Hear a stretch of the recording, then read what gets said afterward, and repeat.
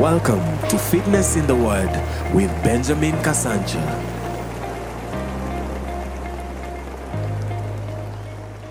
Every time God shows up, definitely He's serious. God is not a joker. Hallelujah. He's serious. He means what He says, and He says what He means. Whatever He does is not secondary. Whatever He does is primary.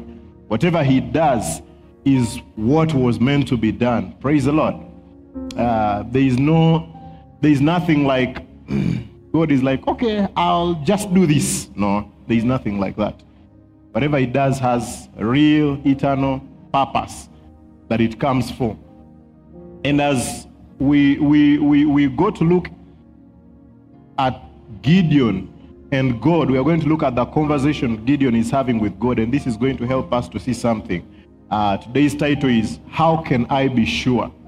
How can I be sure? And the Lord said unto him, Surely I will be with thee, and thou shalt smite the Midianites. Hallelujah.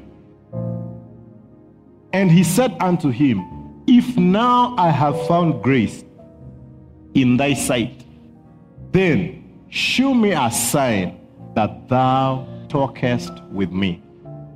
Depart not hence, I pray thee, until I come unto thee, and bring forth my present, and set it before thee. And he said, I will tarry until thou come again. Now God tells him, I will tarry until you come. I will wait.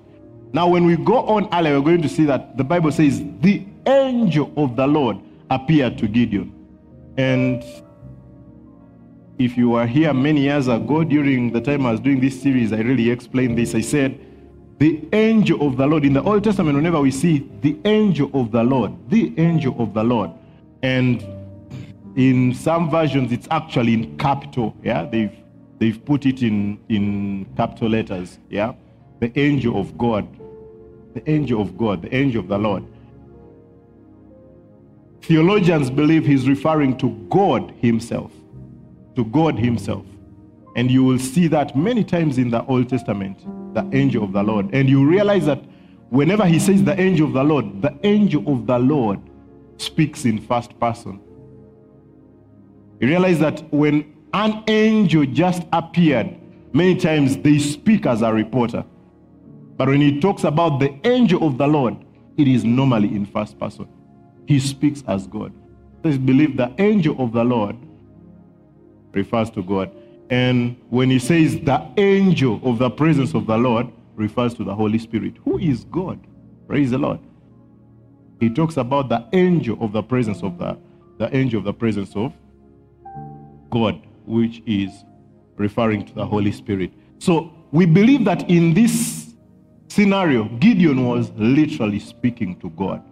And Gideon tells God, if I have found favor, I want a sign. I want proof that you are the one that I'm speaking to.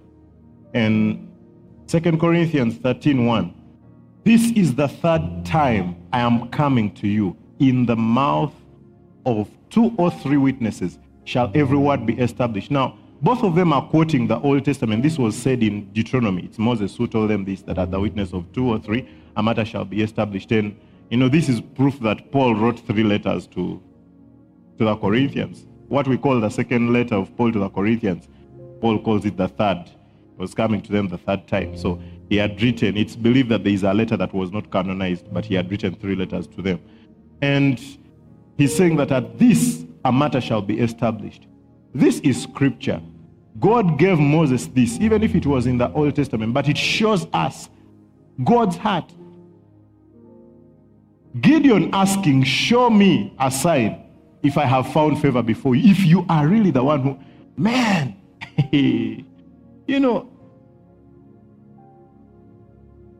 when we were talking about he speaks to us because we are friends. That is when I was explaining that one of the hindrances of people getting clarity of the voice of God today is thinking that he made it so obvious for these people than he does today. You know what I mean? We think it was, for Gideon, it was just obvious. This is God speaking. How many of you would God come and appear to you and speak to you like this from nowhere? And you would ask for a sign. You get what I mean? It was not obvious for them. They had to learn to hear the voice of God. And you see, today we would think that needing confirmation from God is a wrong thing. You see, there is a difference between being cynical and wanting to confirm. God wants us to confirm. He wants us to receive confirmation. He wants us to know. Because you'd think the Midianites have taken these people. The Midianites have taken over Israel. They've taken their fields. It's a bad time for the people of God. So if God is showing up, definitely he's showing up to mean business. So you would think if he showed up and someone's like, I need a sign, God would be like, you're wasting my time. Do you know that this is a crisis? Do you know we're in a time of turmoil? There is no time for that. But he tells him, I'll wait. I'll wait until you come back. Yeah. And when we continue, he says, depart not hence, I pray, until I come unto thee, and bring forth my present. And he told him, until thou come again. I'll tarry until thou come again. And Gideon went in and made ready a kid, unleavened cakes of an ephah of flour. The flesh he put in a basket, and he put the broth in a pot, and brought it out unto him under the oak, and presented it. And the angel of God said, let's read that in NKJV, New King James Version. The angel of God, you see, the angel of God is put in capital, and I don't know if easy worship does. There are some times that easy worship does not put some of these as they are in their versions. But the angel of God said to him, take the meat and the unleavened bread, and lay them on this rock, and pour out the broth. And he did so. This angel didn't like dhufu. Then the angel of the Lord put out the end of the staff that was in his hand, and touched the meat and the unleavened bread, and fire rose out of the rock and consumed the meat and the unleavened bread. And the angel of the Lord, now he's saying the angel of the Lord. It's King James that was saying. So you see, it's all in capital. Departed out of his sight. Hallelujah. The angel didn't wait for him to say that sign is sufficient. He departed. But to any of us, we are thinking, wow, that would be enough. I'm not that daft. Yeah. We're going to realize that Gideon kept asking for signs. It was not enough that somebody can stretch out a stick and fire catches. That was not enough that you're God or you're from God, whatever it was. He went on to ask for signs. And God was patient. He waited. If you go to verse 36, so Gideon said to God, if you will save Israel by my hand. You remember God? That's what God had told him earlier. God doesn't waste time. He came on earth to meet you, to tell you that through you he's going to save Israel. And you tell him, God, if you are really going to, even as a boss, I would think you doubt my authority. I would catch feelings. Praise the Lord. If you're around somebody who is very volatile, that's an insult.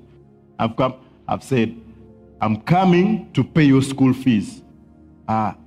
If you really are going to pay my school fees, say, okay, I will not pay it. That's what I will tell you. So you would think God would be like, okay, I'll save them through another person. Let me look for another person. He's still asking for confirmation. Yeah? Let's go on. Look, I shall put a fleece of wool on the threshing floor. If there is dew on the fleece only, and it is dry on all the ground, then I shall know that you will save Israel by my hand, as you have said. And it was so. When he rose early the next morning and squeezed the fleece together, he wrung the dew out of the fleece a bowl full of water. That was a lot of dew on the fleece, as in that was a very big sign. Even the blind person could have seen that one. It's put on the threshing floor. The threshing floor is dry, and the fleece, that is the fleece is what? Wool from sheep. Yeah? And it was wet. This is the second time he's asking for confirmation.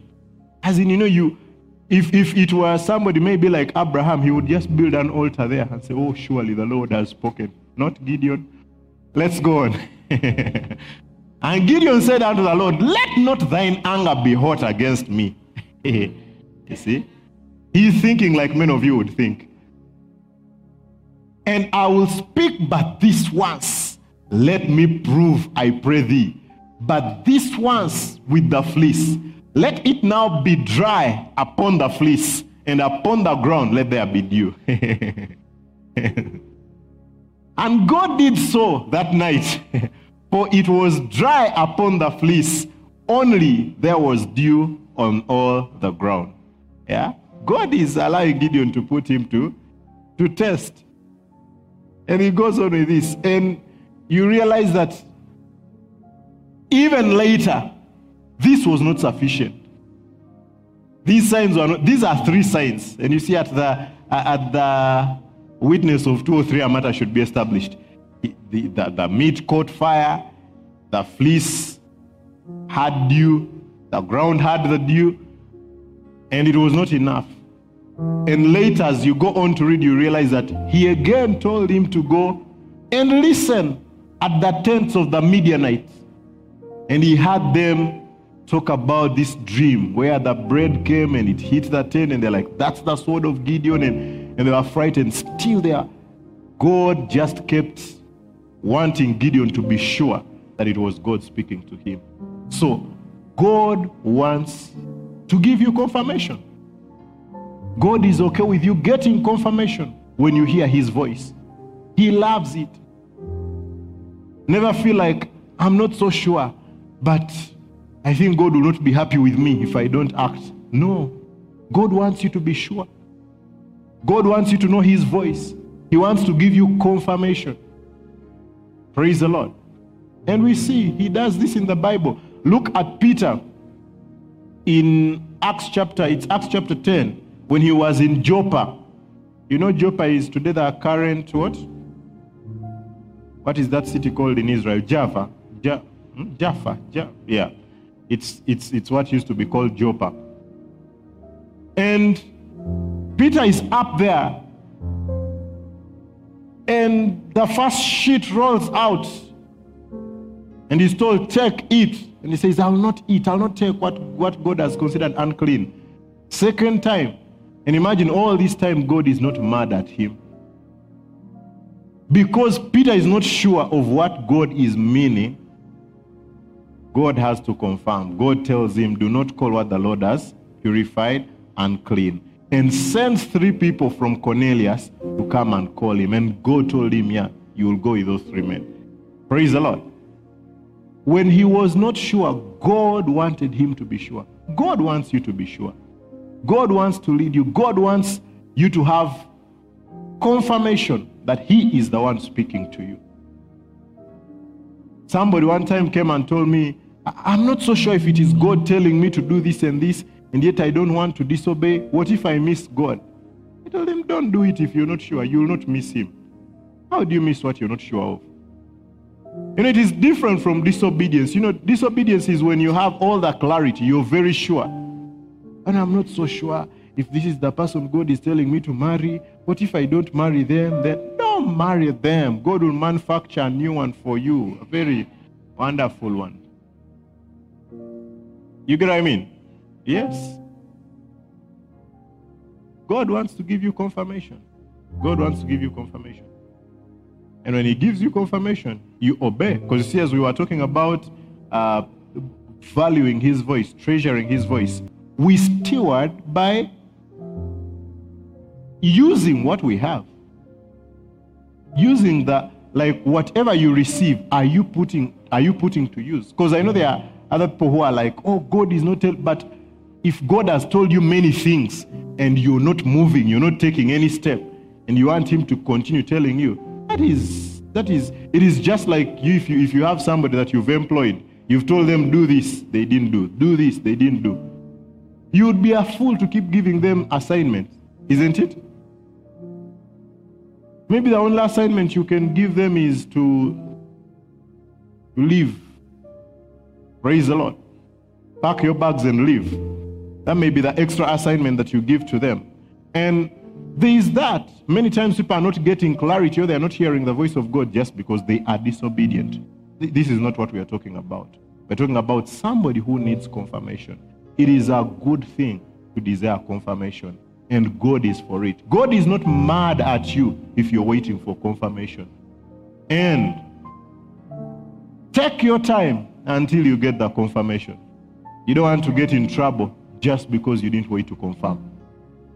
Take your time and wait for confirmation. Praise the Lord. And confirmation does not mean that he will give you all the pieces. It just means that he will clarify that it is him speaking to you. Confirmation may not be. Confirmation for Gideon was to hear that the Midianites are terrified. That was before that. God didn't tell him you're going to fight with 300 men. You're only going to take 300 men out of your army of 30,000 and what? Imagine later you realize that Gideon asks them, God tells them that no, the army is too big. Because the army was 30,000 something. He tells him it's too big. And when he tells him, ask those who are scared to go. And Gideon comes and says, now if you're scared, you're okay to go. We will not cut your salary. 22,000 people leave. What an army. An army that the nation was depending on. 22,000 out of the 30,000 were scared. So you know how that is reassuring? Imagine like find all these policemen here and you feel you're secure and they tell you, hey, we are also scared. I say, Buddha, Tulia, we are also scared. Very reassuring.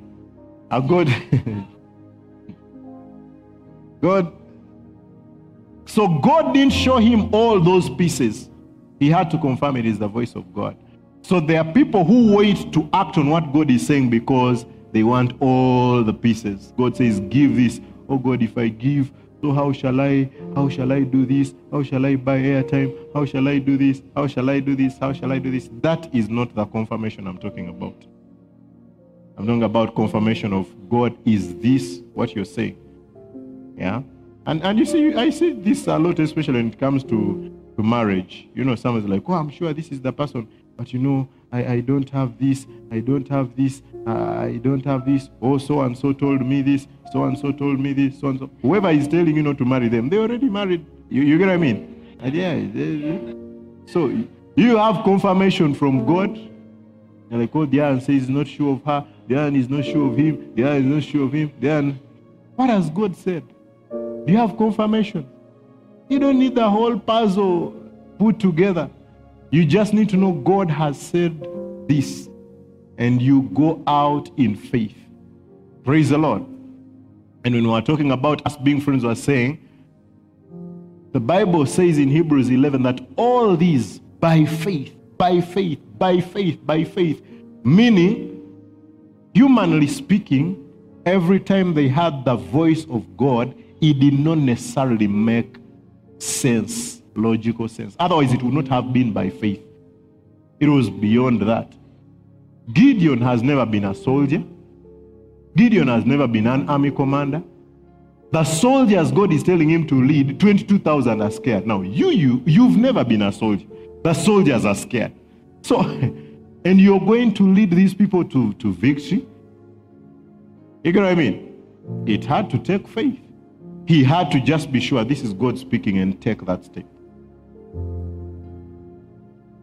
God speaking to you does not mean it's going to make it easy. God speaking to you should make it easy for you to make that choice. But it does not mean that the choice is going to be easy. Like what you decide to follow is going to be easy. It does not mean that. But in the end, it answers very well In the end, it gives you what? It gives you peace. Following God, you will end up in peace. You will end up in victory. You will end up in God's best for you because you followed him. On the way, in the process, it may not even look that way. But in the end, it surely pays. When we forfeit, if we don't listen to his voice, we don't take his counsel, it is going to be disaster. No matter how knowledgeable we are, no matter how hardworking we are, no matter how diligent we are. He told Paul, it is hard to kick against the gods. It's hard to kick against the pricks. Telling Paul, you cannot. As long as you're out of line with God, as long as you're not in line with God, you know, that is what some of you didn't go through school of deliverance, you know, dealing with generational curses and what. There is something there, let me tell you, there is a condition there that is called, should I tell you? Are you going to write notes? It is called near success syndrome. You almost test success. Now, apart from whatever we were told in the school of deliverance, this is the real cause of near success syndrome. Not following the voice of God. Things may seem to be good, but I'm telling you, they are going to poromoka. You told me they poromoka. Yeah, they are going to poromoka. You're going to build and build. You know, I've built cubes with my daughter, and you know, at times she's putting bigger pieces. You know, she wants to put this small piece down. Then she's like, oh, Baba, let's put this. We are building a castle. I'm like, my daughter, that thing is going to poromoka. We need a firm base before we can't just keep adding cubes and adding. No, you need to look at the base. Which base is supporting this? She wants it to be very tall. Then when it reaches, she wants to carry it and take to Mama. Mama, and it poromokas immediately. Near success syndrome. That is why God wants us to follow his. He says, there is a way that seemeth right to a man, but in the end there are the ways of destruction. So the opposite is true. There is a way that seems wrong to a man, but in the end it will be the ways of life. Praise the Lord. Hallelujah. Set that time, make that appointment. I can assure you, you will hear from God every other day. You'll hear from God every other day. Let me tell you, every time I have ignored the voice of God, I have got in trouble. Every time. And I can count for you many things that I have done wrong, and for sure, there would have been opportunity to do them right. I just thought I was a soldier. You see, today I put on my soldier suit. But you know, when you see in the military, there are times they say what? Override. You get what I mean? Like there is this and this, there is maybe this hindrance. So, you know, according to the instruction they were given, they are not meant to maybe go past a certain what. But now because of the situation, they are told override. Yeah? Now, that will not work with hearing the voice of God. You cannot override. So I've seen many times, after receiving confirmation, chose to override. Why? Because sometimes we think that we are too sharp. God is delaying. We should save the situation. We should rescue, yes. But you know, every time I chose to override, and many times it is because the devil appeals to us through what we see, what we hear, what we touch. You get what I mean? That's how the devil appeals to us. So he will mount pressure on the outside. He will mount pressure on the outside. I've told you this, I told you this, I think even, was it last Sunday or on Thursday, when I had this dream 3 times. It was last Sunday or Thursday? On Sunday. And you know, during that time, why I was taking these jobs, it is because that time my dad had become sick, so like their finances had just gone down. So I really, really thought that I'm the one who is going to be the savior of our family. I'm going to pay school fees for my siblings. So I told them I should not even finish school.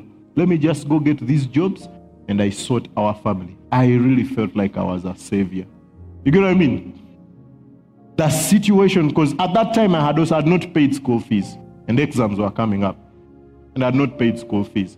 So I'm like, now my parents have to pay school fees for me. They have to pay for my siblings. Why don't I just go out? You know, God is telling me no. And you know, the devil, like I've said, will put pressure on the outside. I didn't see a way of God could deal with this situation. You know, you would feel like God, in Swahili you would say, God unajichocha. This is tough. You know, that's what I felt like this has come to an end. We are going to drop out of school. We are going to, you get what I mean? And you know, 3 times he tells me, no, you're not going to do that. Go preach the gospel. Go preach the gospel. You know, today, all my siblings, apart from one, have graduated. The other is doing his master's. My parents are still paying for the master's. As in, you know, I look back and I'm like, wow, the devil would have lied to me. I don't know where I would be now. I don't know. That's where my being a preacher would have ended. You get what I mean? Yeah. So I look back, the situation seemed impossible. I seemed to be the savior of that situation. And many things have happened like that. Many things come where you feel like if I don't rescue this, but you know, you have peace in your heart. And many times also God gives us people. Some of you are married. I'm married. Many times, you know, and now I have learned. Many husbands take so long to learn.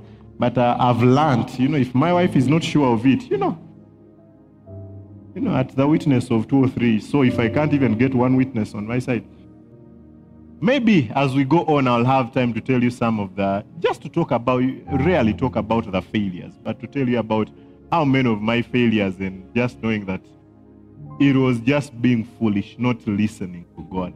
Like Joshua, I've been conned of money, I've been earned. All that was, you know, like in your heart, you know. But you know, you feel like this is going to help me. This is what I need to do right now.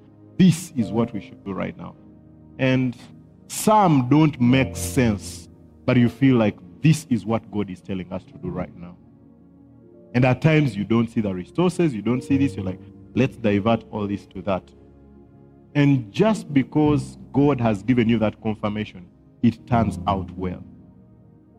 Many times when God speaks to us, especially in this area of finances, we are starting to make things right. When we start to make things right, a seed has to fall into the ground. And if a seed falls into the ground, it will abide alone. It will die. Then it will bear fruit. But now I've had people who have, somebody has not been tithing, handling their money very well. Then now they're like, Pastor, this month I'm going to start. And at the end of the month, they're like, why didn't I get school fees? My friend, the seed has not even died yet. It's fresh in the ground. Let it die. Let it abide alone.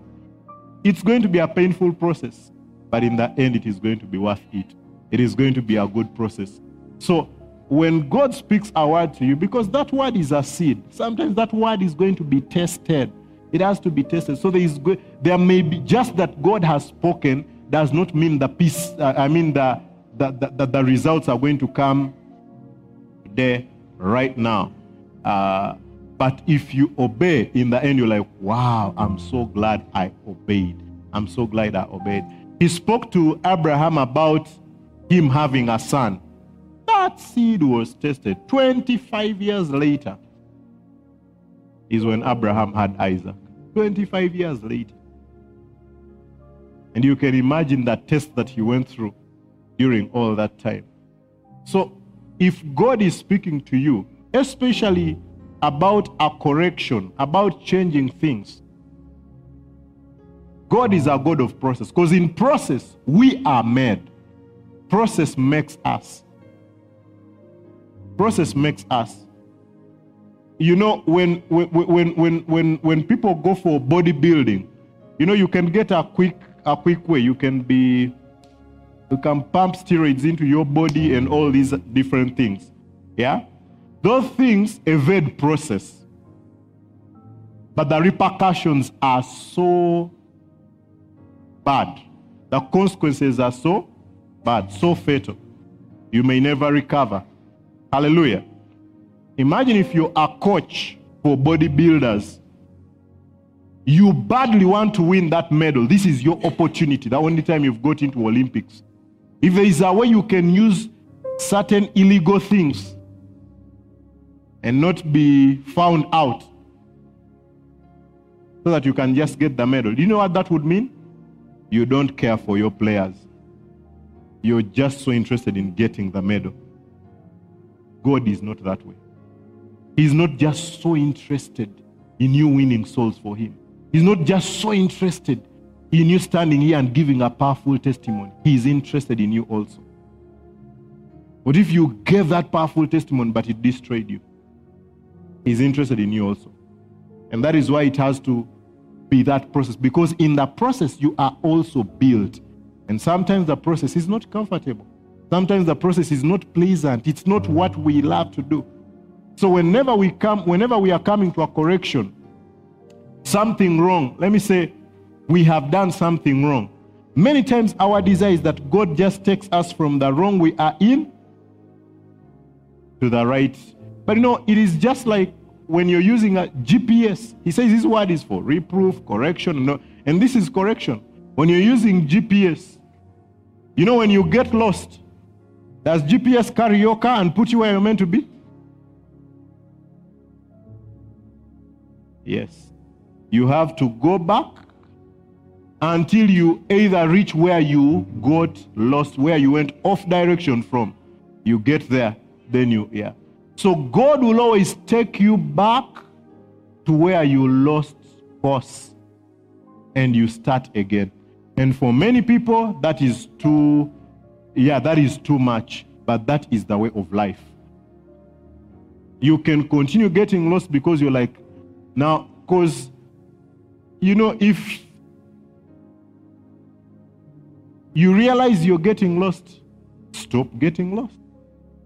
They say if you realize if you're digging a pit, you stop digging.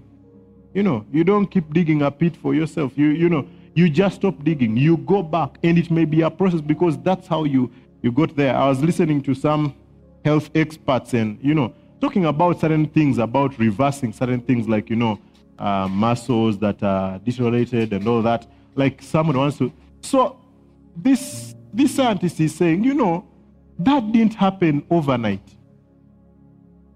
So don't expect me to perform a miracle and change it overnight. Because like many clients come and they want that. They don't want the process of the physiotherapy or whatever they need to go through to rebuild those muscles. They think that, and you see many people who go to the gym there are many people who are so ignorant. They think that supplements give you muscles. You get what I mean? There are many people who think that once you buy supplements, you get muscles. Supplements are food. You get what I mean? Yes. So, you can eat all you want. If you're not working the muscles, it is useless. So many people come and they're like, can't you just tell me some supplements? And you know, that's how they market themselves. How to get a six-pack without doing crunches. How to get everything without doing anything. Those are the adverts now. You get what I mean? Yes. How to lose how much weight without dieting or exercising. How to do what? How to make money without working. Those are the things that they and the only person making money is that one. And he's working. That's why he's got you. He's working. Yeah? Why is he advertising? Why is he working if he could make that money without working? Why is he even dressing properly to speak? That is work. Sit, don't work and make your money without working. It is not that way. And so even with God it is that. As we hear his voice, there are corrections that are going to come. And at times they are going to be very painful. They are going to be, but in the end we are going to be like, we are so glad we went back to this. You know, I've always told you this, that one of the blunders that we really made as a ministry, one of them was the next gen. As God spoke to us, earlier to pull out of that next gen deal when we wanted that place. And we lost over 700,000 in that place. And it was a lesson. And we had to come back, because at first, we would have lost about 200 something. We thought that was too much to lose. Why don't we just push things may get better? How do we lose 200,000?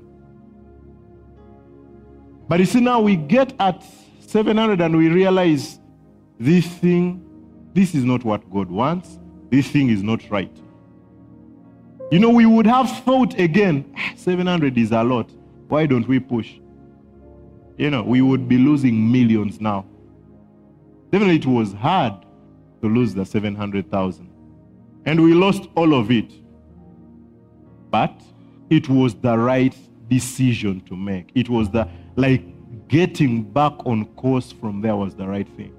Losing that was the price to pay. Somebody said normally that sacrifice is the price for disobedience. It is normally that. If you walk in obedience, you wouldn't need to pay many of those prices that you pay. Yeah, but when you walk in disobedience, you need to come back to that. You need to go back to that. Even the world knows it. They call it paying school fees. See? These school fees you pay. Yeah, so we see Gideon is speaking, and God is not mad at him. God wants to get him to get confirmation. God is okay with that, and God wants that for you as a child of God. That it is okay for you to get confirmation. Now we are going to look at 3 ways in which we can confirm. 3 ways to be sure this is God speaking to me. And these 3 ways always work. Now they may not be the only ways. I know you may go somewhere else and you hear a preacher telling you 15 ways to know God is speaking to you. Number 1, the Word. That is the number one. Number 1. Supreme. Above all the others. Matthew chapter 19, verse 3. The Pharisees also came. You see? Have you ever come to church and you say, so and so also came? The Pharisees also came to him. You should never be counted among the also. You get what I mean?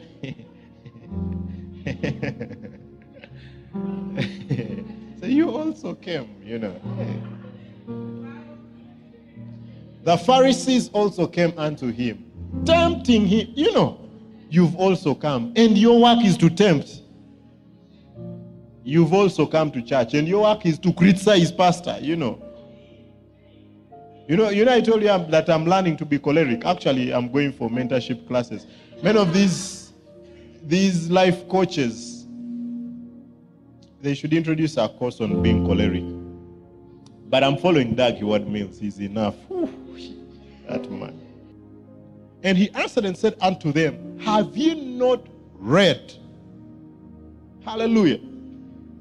These are Pharisees. They are coming. They're like, oh God, we want to hear. We want to hear from God. We want to hear from God, but we don't want to read his word. That's how many of us come. I don't want to read your word, but I want to hear your voice. First confirmation is the word of God. Jesus points them to the word of God. He says, haven't you read? Haven't you read? In other words, if they had just read, they would not need confirmation. They would not need to come to him. If they had just read. How many Christians have been so gullible just because they did not read? You who reads the word, somebody comes to you and they tell you how they were taken advantage of, and you want to speak like Jesus. Haven't you read? You get what I mean? I was told, to be prayed for headache, I can pay 200. But if it is cancer, I need to pay this big amount. Haven't you read? Haven't you read? Reading the word of God is the first confirmation. God's word will never contradict itself. God's word will never contradict itself. So if you say you've heard from God, God is leading you into something, God has spoken to you about something, does it contradict the word of God? Does it contradict the word of God? Then it is not God. He will never contradict himself. He will never. And we say, oh, but the Bible seems to be. No, your interpretation may contradict, but the word does not contradict.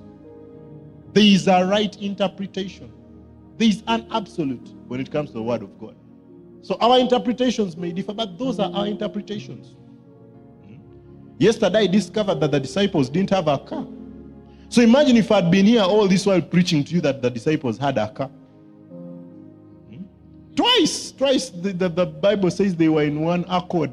You know, I used to wonder how they fit in a Honda. You know the Honda Accord? I'm like, 120? They were in just one Honda Accord? Like when they were all in one accord.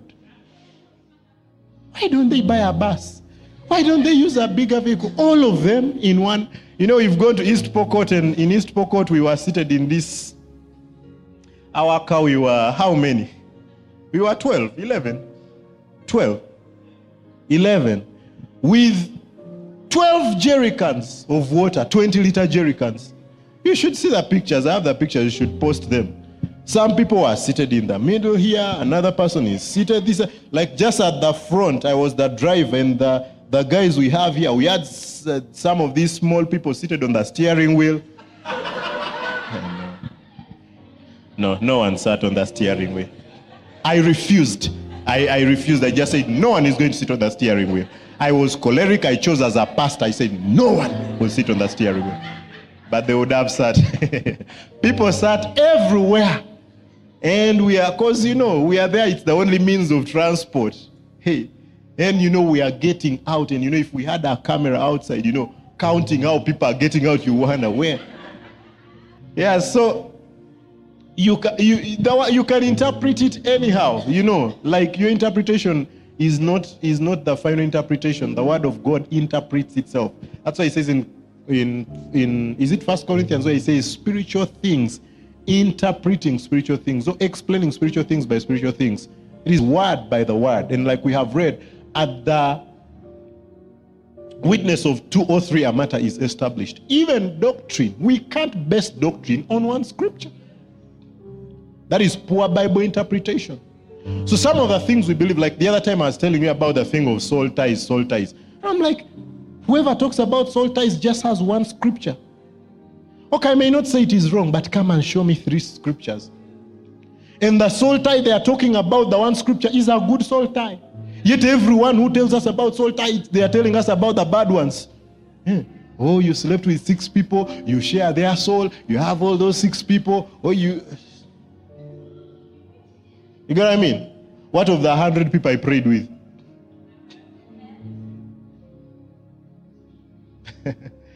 But you know, somebody will just get one verse. Nephilim spirits, Nephilims. Get one scripture. You come and teach things. Let's pray that the Prince of Persia does not hinder our prayers. Do you live in Persia? Look at your skin color, for God's sake. Do you live in Persia? Are you from Iran? Are you an Iranian? Are you an Iranian? Yeah, let's say the Prince of Persia was there. You get what I mean? These Iranians are so many. And you think he has time to come and hinder your prayers also. He has to first hinder the ones for the other people. So you remember in Daniel, the Prince of Persia hindered their prayers. The Prince of Persia hindered their prayers. He was of Persia. He was not the Prince of Kenya. He was the Prince of Persia.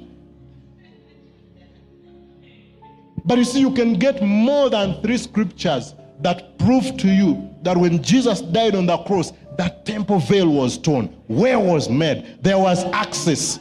Your prayer does not need to go through any prince, over any prince. There is proof for doctrine that when we pray directly to God. Praise the Lord.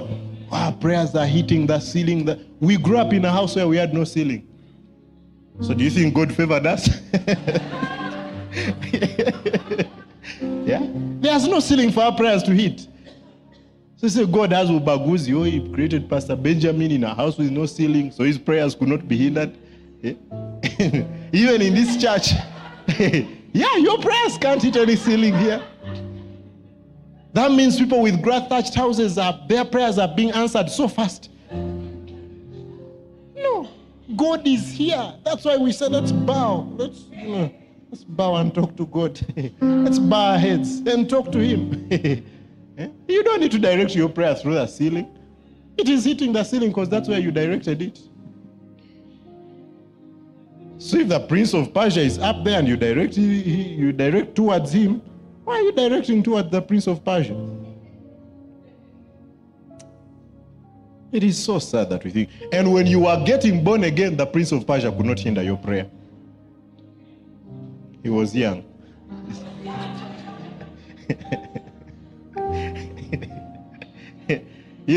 I'm not saying that to make fun of what you believe or what you're preaching at your workplace in Bible study. But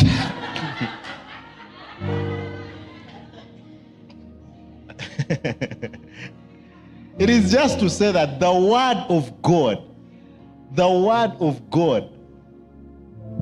has to be interpreted a certain way. Not everything we get on is doctrine. There are things we don't even know because the Bible tells us that the revealed things are for us to know. The things that are not revealed, they're not for us to know now. There are things that we'll get to know later. You will not know everything. So there's somebody who will come and ask me with one scripture, Pastor, why does God say this? I don't know. Some of them have searched throughout the whole Bible and there is no other scripture to explain that. So I don't know. And it is not going to, there is a lot to know that I've not yet known. Why should I be spending a lot of time on what I should not know before knowing what I should know? It's like what I was telling you, how people are reading the book of Joshua, the book of Enoch. And one time, I'd said we should start our session for apologetics and all that. But you look at that, and I'll really show you how it is so wrong to go into those things.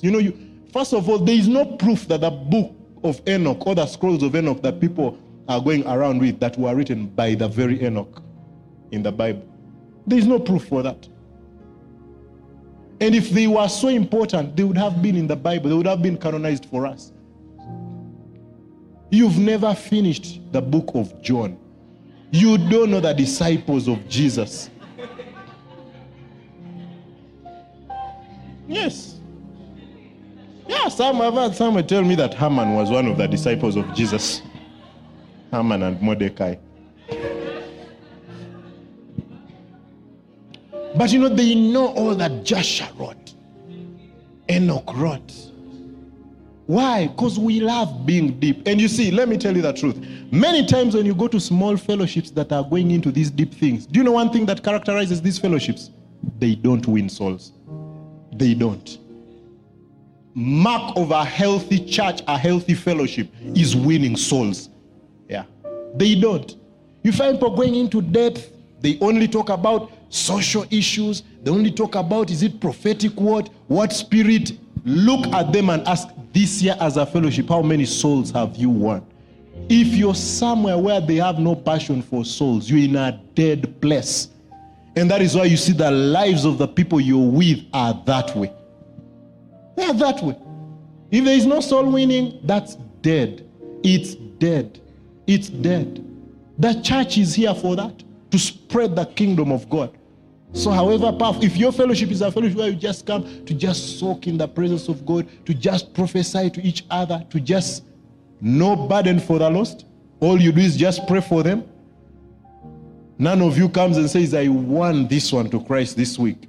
That is a dead fellowship. It is a time bomb. It may go on for 15 years, for 20 years, but one day you will stand before God and you realize you wasted time. All you are adding on was knowledge, and the Bible says knowledge puffs up. And that is what you realize in such small fellowships. You realize that all they talk about is how all others are wrong. That's all they know. Because they are not soul winners. Yeah. So whatever they talk, oh, you see, we had so-and-so teaching like this. We had so-and-so teaching like this. Oh, it is wrong. Oh, why doesn't the church do this? Why doesn't the church? They are bitter with the church. They are bitter with the church. Christ's bride. Praise the Lord. Christ, there are many things that you can see on the church. They may be flawed, but the church is Christ's bride. So these come from people who are not soul winning. They are going into whatever they think is deep other than soul winning. Don't fall for such things. Don't fall for such things. Let's go read about this. They have books they read more than they read the Bible. I love you to read books. I've told you to read books, but I want you to read the Bible more than you read any other book. Even my own books. I'm writing and I'll write books, but I wouldn't want it to be ever known that you read my books more than you read the Bible. That is wrong. When you find everything deep, and you see, there is a time I was going to be a victim of such things. Because you think being complicated is equal to being spiritual. It is not. It is not at all. Paul says, let us not lose the simplicity. There is that simplicity that the gospel has. And what is that simplicity? If people can come and they love to worship, they can raise their hands and love their maker. They genuinely love Jesus. They love the lost. They can win the lost. They have a passion for this dying world. And they love the basics. They love the word of God. They love prayer. That is as, it does not matter how, that's why I really love Joyce Meyer and her program, Enjoying Everyday Life. Everyday life. Joyce Meyer is so simple. But I'm sure she's one of the people who has raised the most spiritually mature people. Spiritual maturity is not tested by how complex you talk. It is by your character, by your, you find people who have bitterness, you find people who can talk to so-and-so, you find people are like this and this, but they know all these complex things, and they are hating whoever doesn't know these complex things. That is immaturity. Real immaturity. Don't be derailed into such things. Praise the Lord. Don't get into such things. Those are very sad things. So, the word of God is the first confirmation. Have you heard from God? Is it in line with the word of God? There is a lady, I know you've heard this testimony, it's been told by many preachers, but there is a lady one time she was praying. She went to the word of God and saw that the Bible says that if you have faith in God, if you believe whatsoever things you say, you shall have them. You shall have whatever you believe. So she started believing for Kenneth Copeland to be her husband. And Kenneth Copeland was already married. She said, yeah, with God, nothing is impossible. By faith, she's exercising her faith. Now, you see, that is not in line with the word of God. So, she may say, I've heard from God, but if it's not in line with the word of God, if it's not in line with the word of God, it is wrong. So, the word of God should be your first confirmation. Have you heard something? Has God spoken to you about something? Think about it in line with the word of God. What does the word of God say about this matter? You get what I mean? What does the word of God say about this matter? Someone's like, oh, God showed me this man. He's the man I should marry. This woman, the woman I should marry. Are they born again? No, they are not born again, but what does the word of God say about that? Well, look at what does the word of God say. They are nice. What does the word of God say about that? You get what I mean? Yeah. As I went, I'm feeling bad. The pastor has asked, is it for how much money to give? I don't have that money, and I may miss my miracle. He's prophesied to, some told me I've been prophesied to accurately. He told me about this and this, but he told me I must give a seed of this amount to unlock. That's then. So, do you have that money? No. Buy keys and unlock for yourself. And the Bible says, if you're giving, you should not be coerced. It says it should not be out of necessity. God loves a cheerful giver.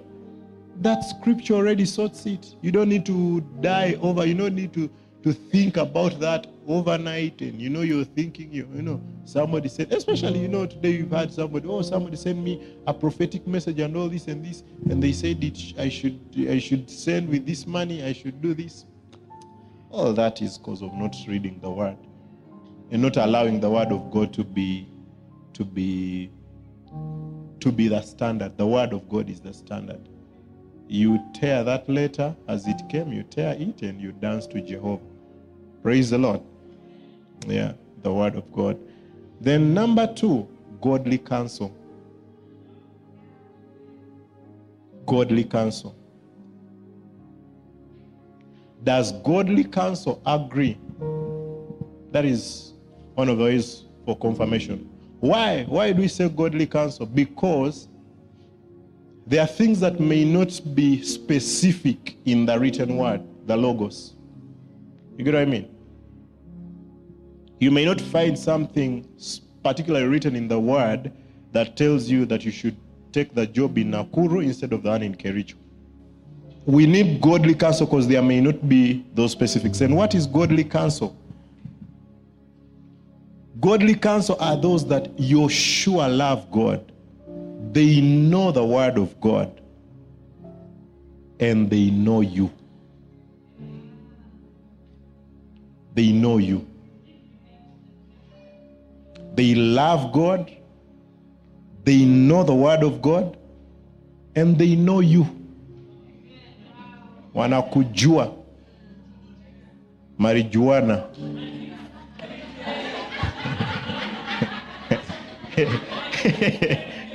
You know, for us from Central, that does not mean a drug. Marijuana is, we got to know it. They got to know each other.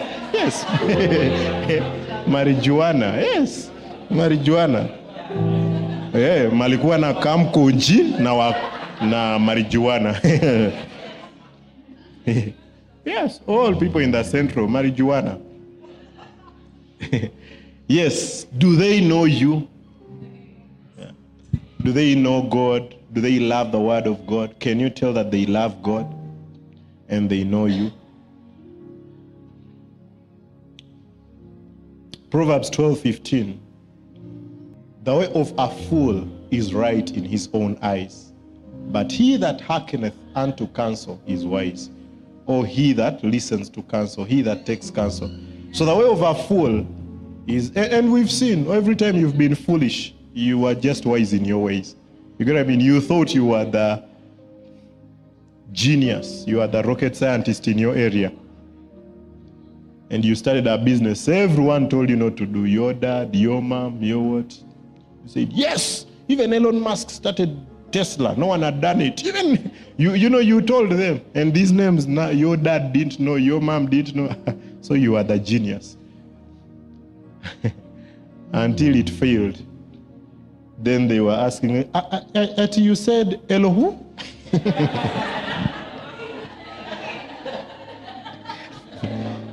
At least if you had trusted Elohim instead of Elon. Yeah. Proverbs 19:20. Hear counsel and receive instruction, that thou mayst be wise in thy latter end. That you may be wise in your latter end. Verse 21. There are many devices in a man's heart. Nevertheless, the counsel of the Lord that shall stand. So if you go to godly people, people who hear the voice of God, people who can tell you, let's pray about it, and you know they will pray about it, and they come back to you, then you're going to receive godly counsel. Praise the Lord. You're going to receive the counsel of the Lord. Very important. Proverbs 24:6. For by wise counsel thou shalt make thy war, and in a multitude of counselors there is safety. That's a scripture my mom used to quote for me many times. Nowadays she stopped. I think I've started taking counsel. She really used to tell me that many times when I was in high school until I hated it. Imagine hating the word of God. What a shock.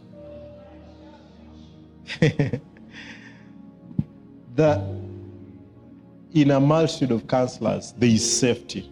And you see, I have said they should know God. Do they know God? Because if they do not know God, let me tell you, good counsel is not necessarily God counsel. There are many things my wife has told me she's heard from bridal showers. Oh, you see, do this. And these are good people. They are not bad people. And they are giving good counsel. But is it God counsel? Is it God counsel? You should be sure that these people know the Lord and they love the Lord. Because that's the only way they can be able to give God counsel. And they know the word of God. They know the word of God. Is the word of God an authority in their lives? Can the word of God stop them if they are doing something wrong? You get what I mean? If it is pointed out to them, do they respect the word of God? They know the word of God. They love the word of God. He said, but I'm told this. The word of God tells me this. The word of God tells me this. Because you see, in the other world, you see, first of all, you as a believer, you're not for that world. Every world has its own constitution. So to you may look at somebody who seems to be very successful in the other world, but they have no value for the word of God. You may say, oh, but they have what I want. I should go get their counsel. You should know the limit. Now, I'm not saying we should not interact with such people. You've heard me many times refer to people who are non-believers and some good things that they said. But you see, they are not, whatever things they have said, I'm already sure these things don't contradict the word of God. I'm not going to them to seek out on a matter where I should be seeking counsel from people who already know God. We're going to go to an unbeliever and they're going to tell you, oh, this is how we do business. Oh, no, this is how it is done in Nairobi. You cannot do, you have to take these shortcuts. You can't, oh, no, you can't.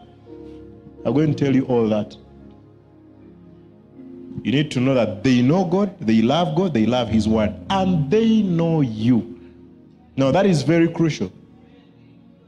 Especially for us here in church. And that is why we keep saying, like I told you earlier, that a time is coming where it is not going to be easy.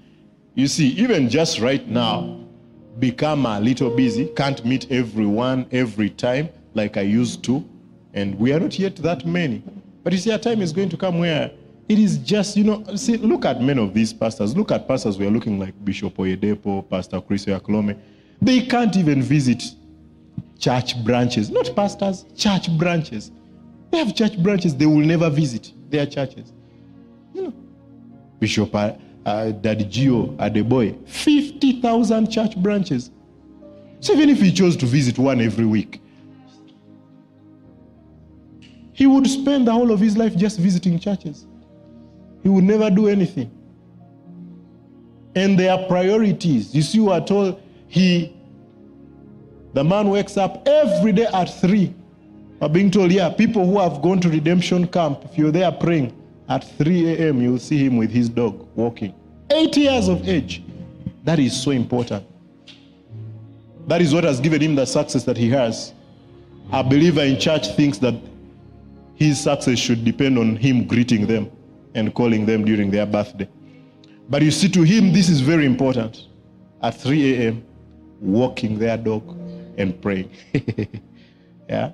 I was watching this week's, they've been having an annual conference. Man, even the cameras cannot get the multitudes. When people get born again, the people who are getting born again would be a very good crusade for you to have. Like that would be a big crusade, just the people who are getting born again. And this is inside the church, inside the, it's not that they've gone out, it's not a soul winning meeting, it's their annual conference, Jubilee something. It's like, come if you want to accept the Lord. 15 minutes later, run if you can run. People are running. And they said people they prayed for last year who are barren, who have got children. Thousands coming with their babies dancing. Babies 1 month, 2 weeks, and they are there dancing. They are barren. Hey, for you up to 3 years, the child is too young to be dedicated, to be brought to church. They will catch diseases. It's by night vigil. Man, they are big. When we attended this conference with Apostle Mose, he was saying, somebody told me, send me a picture of that redemption camp what? So it's like, all we did was just drive around. I started recording 20 minutes driving around that structure. I only recorded 20 minutes, and still it can't give you a picture. You look at the video, so it's like you can't take a picture of that place. A place that takes, is it about 3 million people? How do you take a picture of that place? And the testimonies you're hearing from that place, hearing great testimonies. One man who's one of the lumbar vertebrae, I think, was fractured. It was even taken out like ribs and what. They told him he could not walk 60 years and what. And he said, I received a phone call from that Gio. And he prayed for me, and in a week, so he was showing the different x-rays. The x-rays, a week before, the x-rays after, all these bones are in, he can walk, and the doctors are amazed. And you can see how the whole crowd stands up and, they're giving glory to God. So a time like that is going to come. Praise the Lord. But right now there is opportunity, and that is why we have hotspots, we have cell leaders. Let them, if I can't know you as your pastor, let them get to know you. So, it is so sad. Actually, you would be regarded, I know some of us it's because we are not taught, but it would be regarded you're like a user. If when you get in trouble is when pastor has to know you. You are a user. You get what I mean? Yeah. Because I'm going to give you counsel based on and that is why I normally say that even people who are coming to join church normally, I don't want to hear the bad stories about where they are coming from. Because I don't know you. What if that is your habit, to go talk bad about every other pastor? I'm just here being added on the list. You get what I mean? Yeah, so let me know you first, then I can know what happened to you in your church or whatever. I don't want to know right now. Just tell me, why are you leaving? Why are you coming here? It is so important. Otherwise, people always run to people who don't know them for counsel. Why? Because they can easily understand and side with you. That is not godly counsel. You go to a total new stranger because you've seen them talk very well about marriage on TV. You're like, now, this is the problem we are having with my wife. They don't know you. They don't know you. Yeah, you're the problem. Yes. And you see, yes. Now I know when I go to many of these churches, I don't allow their people to talk to me. I don't. Because they will make me the good one and their pastor the bad one. You go preach and then they start telling me, you at least you allow the Holy Spirit. Now for us, our pastor, there is someone who told me, I have this and I want you to speak to me. So I'm like, no, have you talked to your pastor? He says, no, everyone is called differently. So there is something upon you and something different upon our pastor. I took off for my dear life. So if you're that kind of person, look at, in the last 5 months, how many people have you sought counsel from? Are they new people in your life? You're not seeking for godly counsel. You're seeking for approval in your bad conduct. Yes. Because people who know you are the ones who can tell you you're foolish. Yeah, whoever does not know you will not tell you you're foolish. Yeah, you did it again. Huh? You did it again. Yes, Orango. Huh? Yes, it is people who know you. And you say, this because in high school, all that time, no teacher knew me. You see how students go like, let's take this math question to the teacher. Like, hey, he taught already. Why? He already taught in class. I would never cross to the staff room. I would never go to any office because I was I told you I was a child. I discovered I was a child.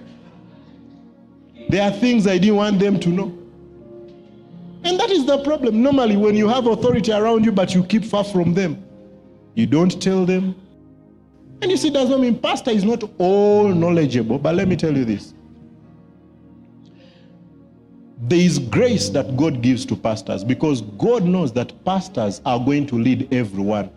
People more studied than them, people more learned than them, people good in certain areas. So a pastor may not know everything, but there is a blessing. And at times that blessing, even in what he does not know, he may just speak just by word of wisdom and tell you, do this and this in your business. And you may say, pastor is not a good businessman. He's not speaking as a businessman. He's speaking as godly counsel. He's speaking as godly counsel. Yeah, pastor, you know nothing about the corporate world and what? Yeah, I may know nothing, but God whom I serve knows everything about the corporate world. Praise the Lord. And as a pastor, I also interact with people. I can network you with people who can help you. So it is normally sad. Think about yourself if you're that kind of person. It is normally when you hit the dead end that you come. That is so sad. It shouldn't be that way. First of all, it means you don't consult with God first. Because if you consulted with God, you would still look for counsel if you are not sure. Like, Pastor, I feel like God is telling me this. But it may not be Pastor. I was telling you, like, we have hotspot leaders. So we are going to create a very good network for discipleship. We'll have some people that we disciple. You get what I mean? Me and my wife. There will be people who are directly under us because the number will grow. And there will be people under them. It is so important. That discipleship is so important if we are going to grow. As church, we are meant to be a real family. And you see, we can be so big, thousands of people, but still have that family bond. But it will only happen that way. And you realize that even you as somebody who gives godly counsel, it is easy to give to people you know, and you know that they listen to you. It is easier to speak to those people. There are people who come to my office and tell me, oh, Pastor, I want to do this and this and this. And I'm like, okay, that's great. Let's pray. Father, bless them as they do it. And yeah. So they go, oh, Pastor prayed for me. I had reservations, but I don't know you. Yeah. So I just prayed for what you want to do. Oh, Pastor, it didn't work. It didn't work. Come, let's pray. Father, get him out of the situation he's in. Go. You need to be around people that know you. Let your hotspot leader get to know you. Let them know what you are doing. Let me tell you, it is a poverty mentality to think that being vulnerable destroys you. No one has been destroyed by being vulnerable, especially to the right people. People who love them and what. Just think about it, the things you opened up about. Didn't they make you a better person? Especially if you opened up to the right people, the people that you trust. They made you a better person. Sometimes you are even fearing and God told you, just go open up to so and so. And then you realize they were even more gracious than you thought they would be. And it has helped you out of that situation. So don't stick there. Don't be a loner. That's the trick of the devil. The devil works like the lions. You've watched documentaries of lions? They like isolated prey. They chase the wildebeests, looking out for which wildebeest is going to run its own direction. You know, that's why you see, like when they are chasing the herd, they are not fast. Have you ever realized? Like they don't chase the herd very fast. They are scaring it so that one can be wiser than the rest. So that one can say, I'm my own man. I don't like to be controlled. Which kind? That church, that is control. Why should they ask about how many times I have sex? Why should they ask about how much I earn? They are controlling me. So when the wildebeest says that, the lions say, we will also control you. And that's what the devil does. And we've seen that a lot. Many people become loners, and you hear something crazy happen. The devil took advantage of that. There is strength when we are in here. Even as your pastors, I have people that I associate with. I have people that I talk to. I have people that talk into my life. I have people that I go to for counsel. I have people that ask me questions. You get what I mean? Yeah, I have people over me. And I need to keep planning, keep receiving counsel. And at times sitting under them is intimidating. You're made to feel like you're literally doing nothing on earth other than consuming oxygen. But it grows me. I sit there, you know, and they are talking about different things that they've done, different things, and and like, you tell us what is happening in your church. They're like, we had a movie night. And that is the best contribution I can give. But you see, I live and I become a better person. And the devil wants you to kick those people away, be your own man. But how good have you been at being your own man? In a multitude of counselors, there is safety. Yeah? In a multitude of counselors. Hear what God has spoken to you.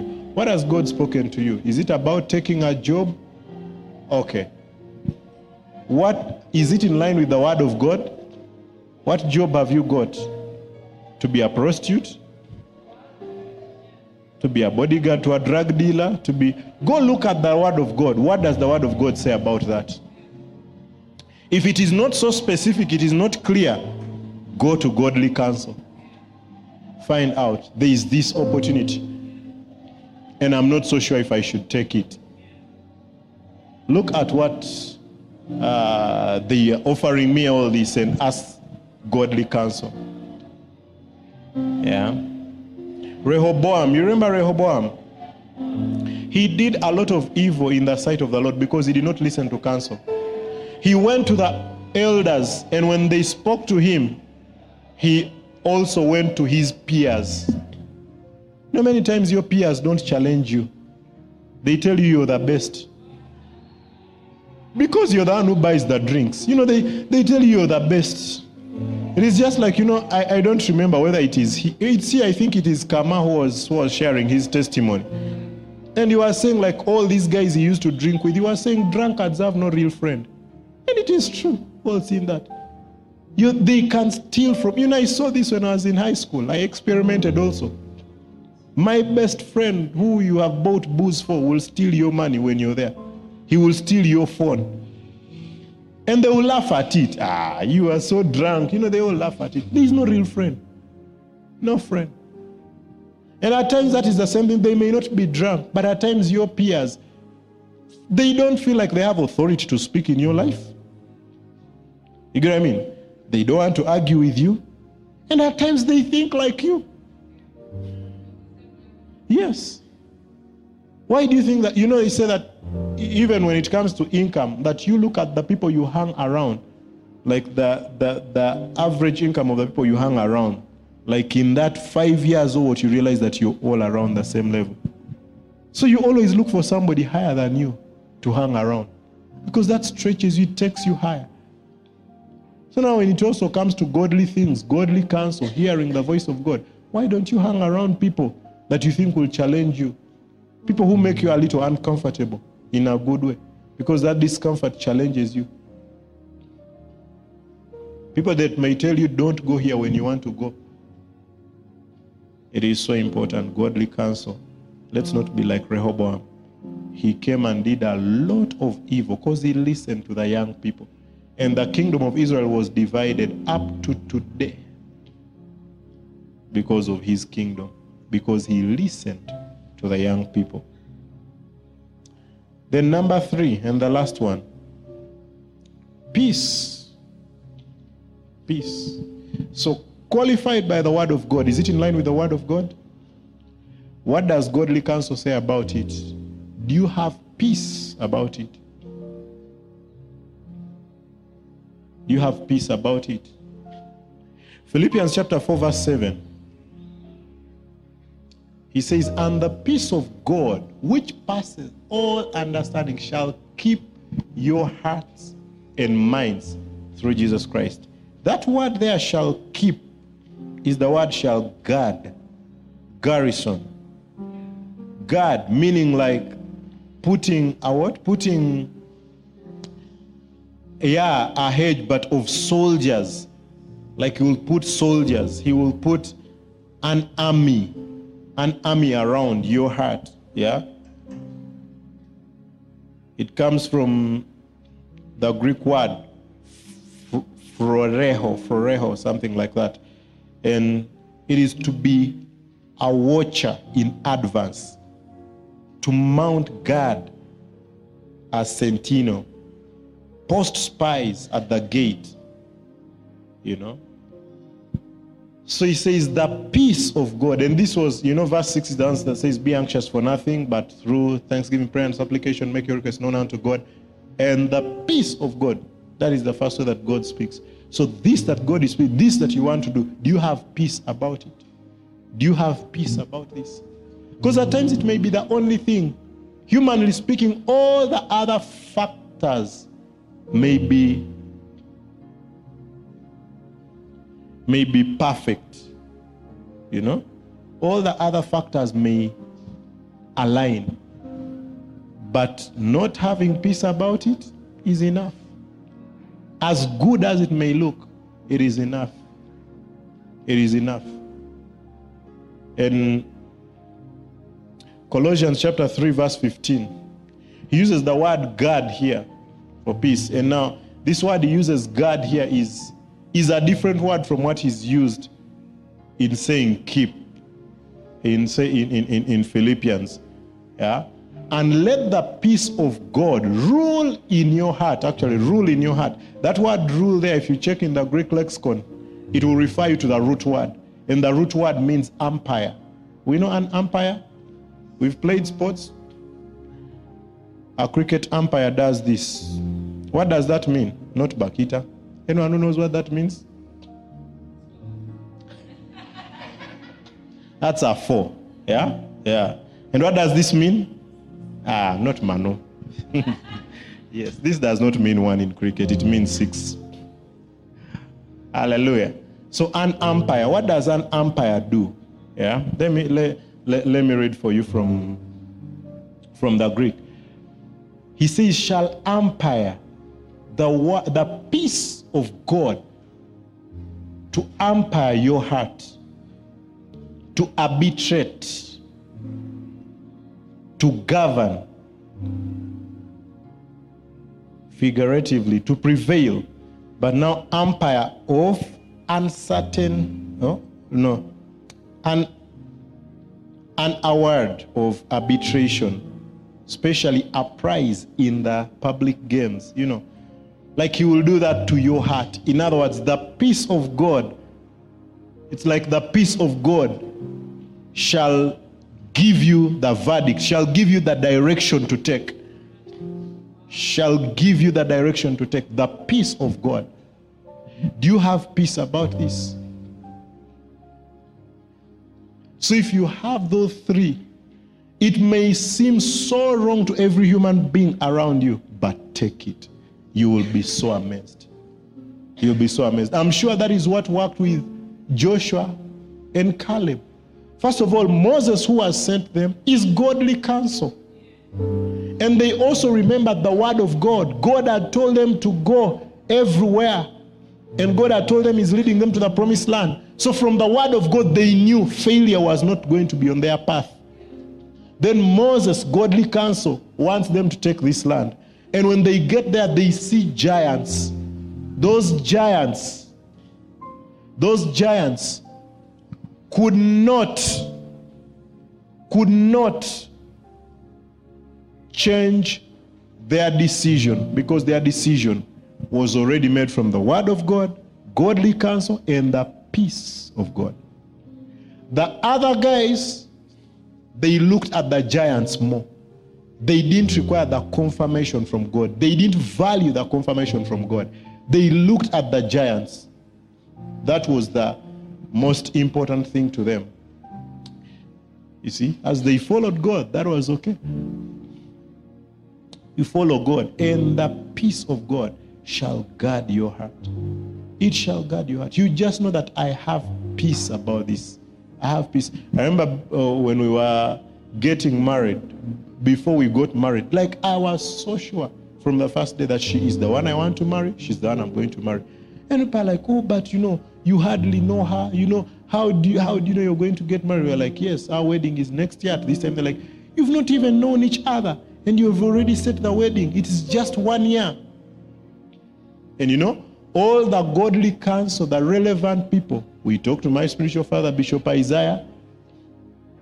We talked to my parents. My parents have always been very spiritual counsel in my life. They asked all the questions they needed to ask. We met her parents. Her dad also even went, prayed about it, said he's praying about it. I think he even fasted about it. Very serious man of God. And they gave us a go ahead. They're like, yeah, we think these children are ready.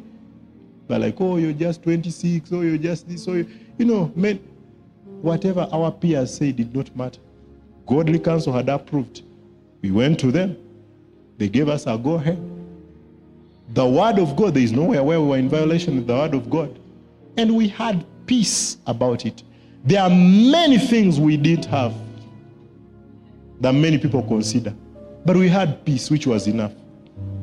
We didn't have money. You may be thinking money for the wedding. No, for fare. We didn't have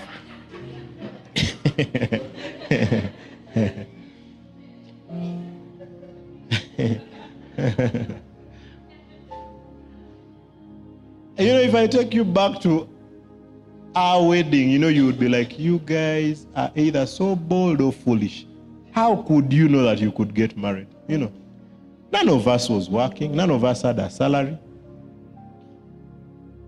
It was just like any advice from our peers around. I remember her dad told me, I know what it means to live by faith. If you're sure God has told you this, I'll not get in the way of faith. And it will surely pay. That's what her dad told me. Yes. Yeah. You see, all that on the way because God gave peace. There's confirmation. So, sure. So do you know this? Do you know her language? Or do you know how people behave in Uganda? Or, many people are bringing all non-issues asking. The real issue was sorted. We had peace in our hearts. And throughout our courtship, we never broke up and came together and broke up and came together. Never. Not even once. We had peace about it. And we went with it. Do you have peace about that decision? It may be a good decision, but you don't have peace about it. You don't have peace about it. It does not work. Godly counsel. There are some people who left the country some time back. They are talking to them with my wife, and they want to go this country. They want to settle in this country. The country is good. It's greener pastures. There is this and this and this. And my wife told them, I don't think that is the way that God wants you to live. I talked to them. I'm like, yeah, it's true. And you see, because we just had somebody who had just gone to the same country, and God had spoken and confirmed, they settled in. And these ones who wanted to go seemed even to be in a better place than the other one. So if there was anyone things would work out for, it was this one. So but we told them, but didn't listen to godly counsel. And after they had just gone, I had 2 dreams about them coming back. And I sent them, emailed them the first dream. And everything happened according to the first dream. Then got a second dream, emailed them. Everything happened according to that second dream. So in the natural, all the factors seemed right. But I'm sure if we were to sit down and talk and did you fully have peace about this? You're going to realize that they didn't have full peace about it. And many times if you realize decisions you've made wrong, you're going to realize that you didn't have peace about it. You didn't seek godly counsel. You didn't have peace about it, or the word of God. Once you have peace about it, you say yes to it, and you fight all the way. You fight to believe what God has said. It, like I have said earlier, it does not mean it is going to be easy. Like the first one that I was telling you, they went, and things were not easy, but they had peace. This is where God wants them to go. They went, they went as a student. They failed to get school fees for the next semesters. They are meant to be deported. I talked to them and said, do you have peace that God called you to this country? Has God spoken about this country? Yes. So I said, go to immigration, then just report yourself. Let them deport you. Don't come back. And they went to immigration and say, I'm illegal here because of this and this. And say, we can help you. They helped them with the process and they got a job. Now they have papers. Now they have papers. They have a job in this country. They are married. They are okay. Very legal. Why? Because there was peace. So it did not mean things were going to be easy, but follow through in God's process still.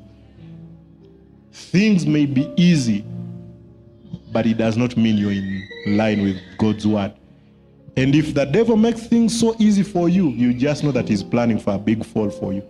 If you know you're in the wrong direction, but things are working out, he's celebrating already. They are lighting the barutis already. Yeah. You can be on the wrong direction and things seem to be, know I'm not meant to be in this job because of this and this, but your salary is just being increased. Just know that the devil is happy. That devil is so happy. He knows that fall, it will be hard even in Afghanistan, in Kandahar. They will hear that fall. You will fall with a third. That's how things worked for the devil. They were working out. And it's surprising that no one tempted him. But that's how things were working for him. He went and lobbied and collected some angels, and they're like, yes, a third of the angels, yes, we will follow you. Hey! He really felt like, kumbe the third was going. Even Jesus had it. I had the devil fall. Because the fall was going to be big. So at times, if things are working out so well, yet you are not in God's direction, my friend, you're in trouble. I've seen people planning for weddings, and they know it is wrong, it is the wrong relationship, everything. But as they plan for the wedding, the uncle says, I'll pay for the whole wedding. I'm giving the car, I'm doing this. Hey, very soon.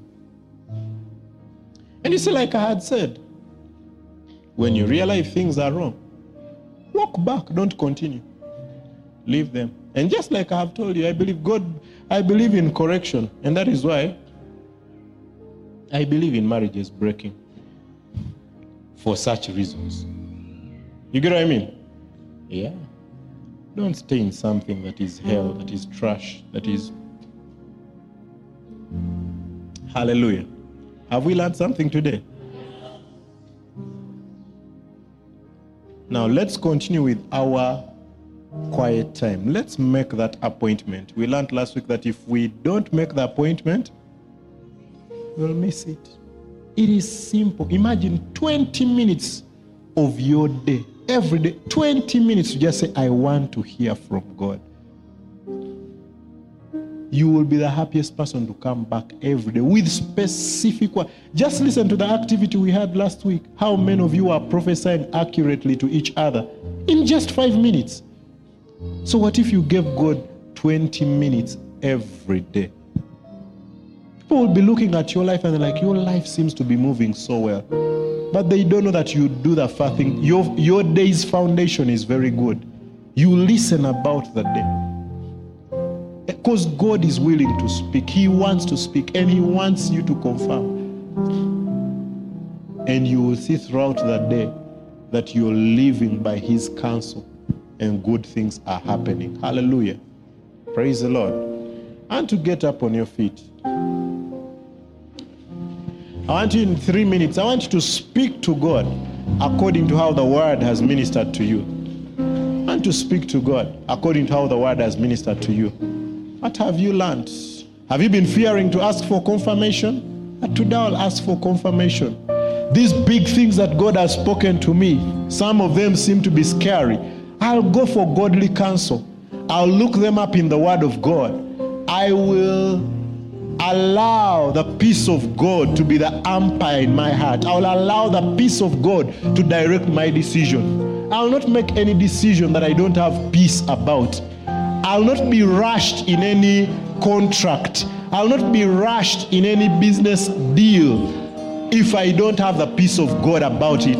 The peace of God is so important. The peace of God is so important. Thank you, Father. Thank you for your Holy Spirit. Thank you for your Holy Spirit who speaks to us, who guides us, who helps us. Thank you for everyone that came today. And thank you for the great things that you're doing in their lives. Thank you that you're raising a generation of people who follow the leading of your Holy Spirit. You say that they that are led by the Spirit of God are the mature sons. They are the sons of God. That these will all be mature children of God. They'll all be mature children of God, and they will see results in their lives. That from today, they see a change. They see a change in every area of their lives because of following your word, following your voice. Your voice will lead them. They'll make the right decision. Thank you, Father. Liko rande liba sakata yakale kopa.